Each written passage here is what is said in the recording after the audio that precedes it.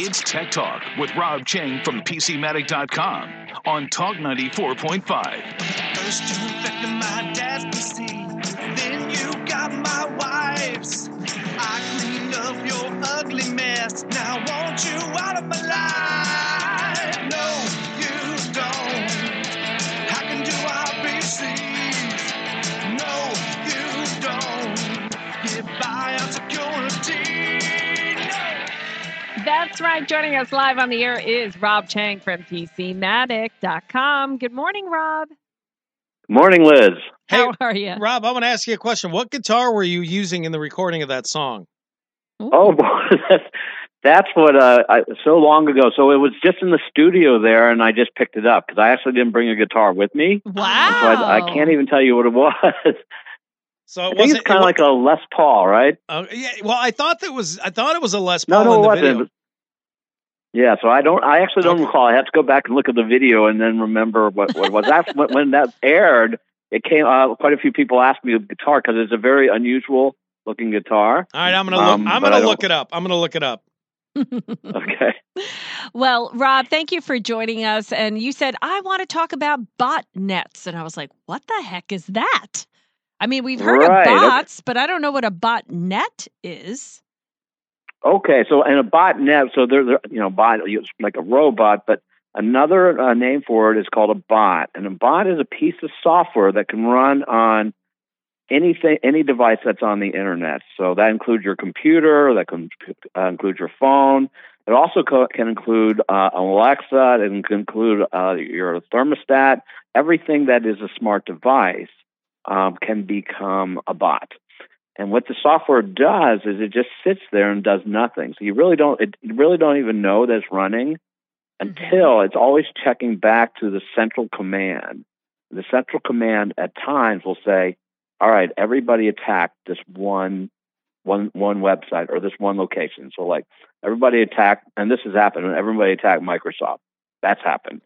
And when you do that and you have so many of these bots, and I'm talking about millions, it shuts that place down. And once it happens, there's nothing you can do about it because what is happening. So if it was just like one computer or one, garage door opener hitting Microsoft, they would not notice. Even if it was a big attack, they could say, just stop that one place from attacking us. Mm-hmm. But because it's so distributed and there's millions of points that are hitting at it all at the same time, there's no way to stop it. And this is growing really, really quickly. And so that's, I mean, they're doubling in power every single year. Is that is AI involved in that? No, this is not AI. This is actually a very brute force. This has been around for decades. But the thing that's scaring me, and what I want to talk about a little bit, is that it's growing in power. So that means that these because there's a centralized command. So there's one organization. We don't know who they are. Actually, I can talk more about that in a second. We can speculate. But they are able to control all these millions of things and direct them to do something that is harmful, right? And it's growing in power. And part of, if you go back in time, bots have been around for a long time, so it's not like a new technology. This has been going around. The reason is because it's growing in power. But going back 20 years, a lot of the spam. So there's two things that a bot can do, and bot networks can do. Number one is spam.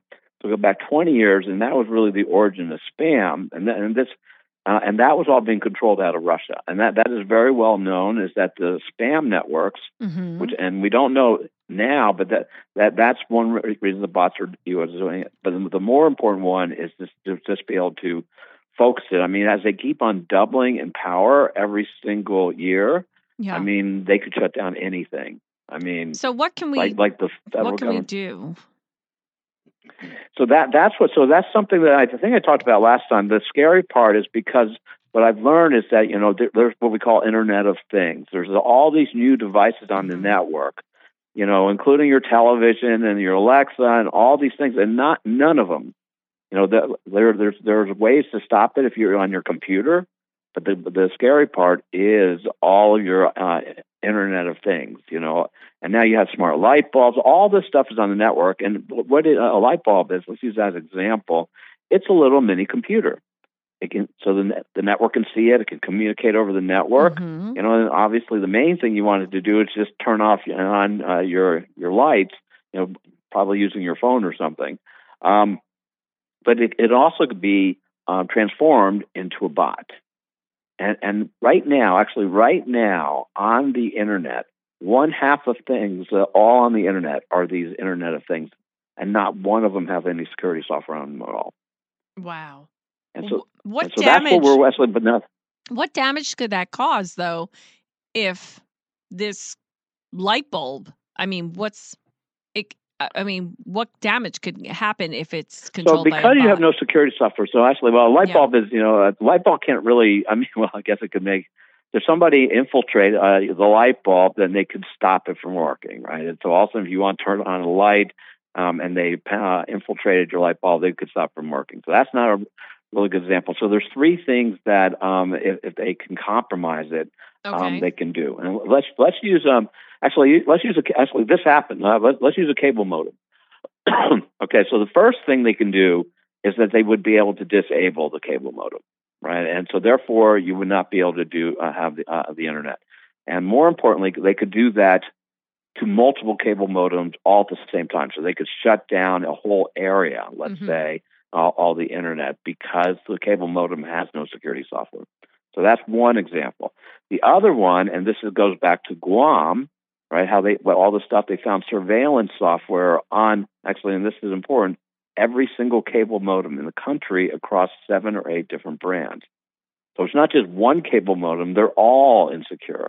And they were all running surveillance software by China, they say, right? So that's the second thing, is without them knowing it, that they can go and see they can start surveilling the network.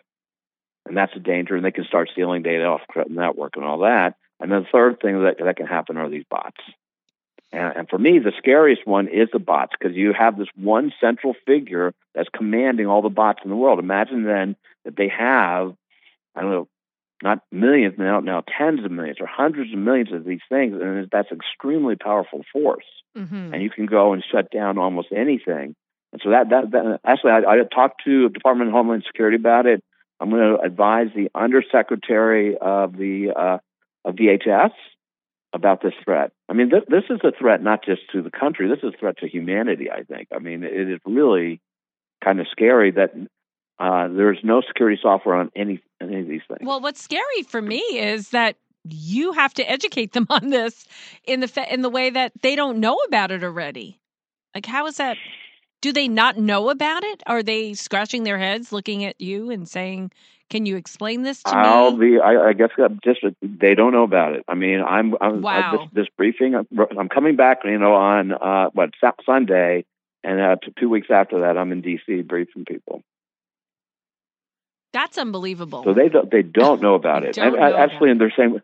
But actually, the good thing is here, right, is that when I tell people about it, they say, okay, well, we got to do something now, and then I'm going to be up there, and I will. So then now they will know about it at least. I mean, it's really important. Okay, so then, all right. So what can they do about it? I mean, is it something that has to be done from their level, or like? So what do we do? So one, okay, so I did not know about it. Most of my focus is actually protecting Windows and Mac OS, and servers and that kind of thing. But so the good news here, and why I'm very excited about it, is that PCmatic can go and write some software to go and put it on every cable modem and every light bulb and every thermostat and everything. So we're working on that. I was actually thinking that it might be good to write a law that says that everything that's on the internet should have some security software. I mean, just so it's just not wide open like this. Yeah. The problem right now with security, here's what happened, is that there wasn't a lot of security software even on Windows computers going back, 20 years.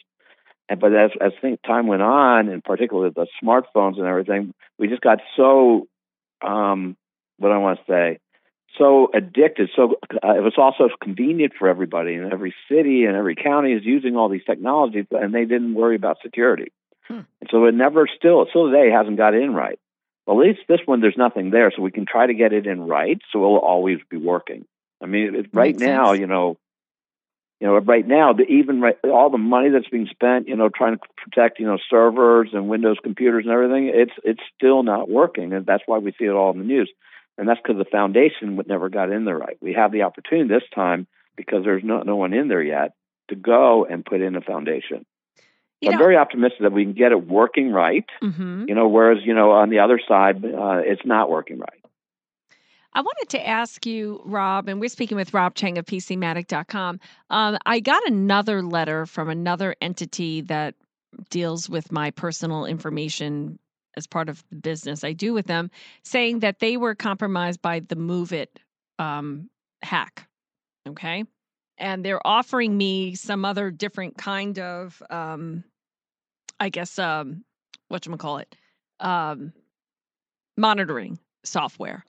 A monitoring service there, so it's a credit different monitoring. Credit monitoring that I never even heard of. Right. I mean, this one I never heard of, and so I'm thinking, what happens to a company like MoveIt? What ends up happening? Do they go bankrupt? Can they survive this? Do they fix it? Oh, actually, what happens? They're actually in our country. I mean, there is really no ramification on MoveIt at all. Wow. So I anticipate that nothing will happen to MoveIt. Yeah, I mean, it's hard to imagine what bad would happen to MoveIt. I mean, if MoveIt had a competitor, and then they could try to go and say, hey, listen, their software's not secure, but I don't think anyone's doing that. So I think MoveIt's fine. I don't think there will be any ramification, Liz. See, that's part of the problem. This is a problem that really, really drives me crazy. So it was my pension fund and my annuity company. I mean, these are companies that have all pertinent information about you. How is it that they're allowed to operate without any security or enough security to protect? That should definitely be, that should be a law. Or at least they should be held liable. I should be able to sue them for not doing what they should be doing. If you sued them, then you would have to show damages, and it's unclear what your damages are. No, but if I were all hacked, society suffers when these happens, right? But as far as your personal damage, so this goes back to the law that I'm writing with Russell Fry. Mm-hmm. Because it's about vulnerabilities and saying, so this one in particular, and I've done the last, I don't have, my PowerPoint here, but, the way that this thing was handled was handled very poorly, because the makers of it, they are only responsible for building the patch. And as it ends up, as far as informing the customers that they have a problem, that's not on them. And then as far as making sure the patch gets deployed, that's not on them. So everything's on the customer side right now. The customer's supposed to know, oh my God, this is vulnerable. Oh my God, my data's gone. But it's not really up to MoveIt to do that.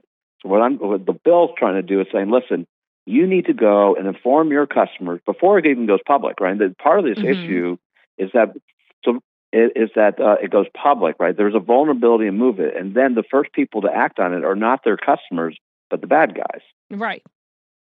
Right. And so in this case, it was really, really pretty stunning. This happened on May 31st. That was the first anybody knew about it. And then the bad guys were attacking those customers on June 5th. Mm-hmm. So in 6 days it was happening. And part of that was because the government got involved and said, hey, there's a big vulnerability in MoveIt.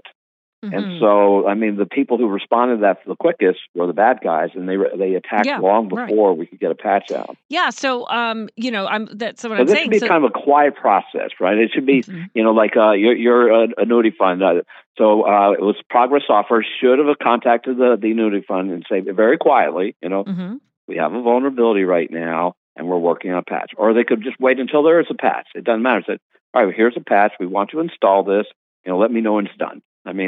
Something like that, and then nobody knows that there was ever a vulnerability. Mm-hmm. And then there is no announcement that goes out to the entire world that MoveIt software is vulnerable. They should do this quietly. Well, I looked broadcasting it to everybody, right? I looked up their notes, and you had said that they were attacked on May 31st, 2023, or something in May of June. I think it's June 5th. No, they found the vulnerability on May 31st, right? And then the first attack happened on June 5th. Okay, but they say that they fixed issues on May 31st. This is what they're saying as a company. We addressed vulnerability that may allow an attacker to gain unauthorized access to the Move It Transfer database. And so they did something and then a couple of times more after that.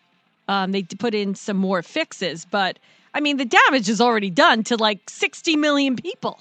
I mean, that's crazy. Well, see, the thing is that the first infection happened on June 5th. Right. Here's what happened. So on May 31st, they found it. On May 31st, the federal government put an alert to the entire world, which I don't think they should have done that, saying, hey, there's this big vulnerability and move it. Right. And at that point in time, the patch did not exist. So then I'm thinking, why did the federal government do that? I mean, what do they want? Even if you were, your annuity fund, for example, even if they were, there was nothing they could do. Right. So why would they go? But that government did that. So I think that was kind of like the signal for the bad guys. Hey, let's get on this one. Yeah. That's crazy. So again, the way it should work, I believe, is that Move It. The Progress name of the company that makes it. They should contact their customers and say, hey, look, install this, and then nobody knows but them and their customers. Yeah, it doesn't have to be this big public thing. And then afterwards, if still bad things are happening, then the government can get involved. But the government is getting involved way too early, not giving the company a chance really to even resolve the issue. Yeah. That's crazy. So that's the law we're trying to write. Or me and Russell are trying to write that law and say, listen, let's try to do this in a different way. I mean, and I do think for example, I actually told this to Russell. I said, if we wrote this law, things like this would never happen. Mm-hmm. Yeah. That sounds tempting to me. I'd be all over it right. if I were him. So, well, thanks for doing that, Rob. And we're looking forward to seeing the future of that. Is there any questions for Rob? Well, there was one question, and then I have an answer for you on your mystery guitar, by the way. I don't know if this is your department, but is there anything that you're aware of that can protect your body from 5G radio waves? Actually, so for some reason I heard a little bit, can protect your what from 5G radio waves? Your body. Your body? Yeah. Okay. Your body. Yeah. No, I mean, I thought about that. I mean, everything is about waves, right? I mean, your Wi-Fi, your cell phone, everything. So there's all these waves just running around the entire world now. So I have no idea what the health ramifications are of that, but I have thought about it. I think we are doomed. Yeah. We're around a lot of waves around here ourselves. Yeah. So. All right. So I studied your video long and hard while you were talking with Liz on the important matters while I was stuck in Guitar World. It looks like you have a CBS era Strat. It's a Stratocaster, it's a Fender guitar. I kind of remember that, but it was kind of stressed looking, right? Like it had been, like it was a really old looking guitar. It's hard for me to tell. A lot of comments on it. Right. It's hard for me to tell if it's an actual authentic CBS era Strat, which would be late 60s, 70s. It has the larger headstock, not the smaller one.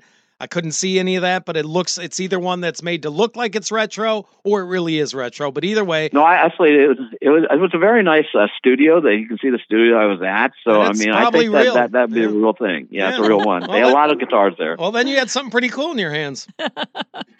Very cool, Rob Cheng. Thank you so much. You can go to PCmatic.com to protect yourself. Thank you so much.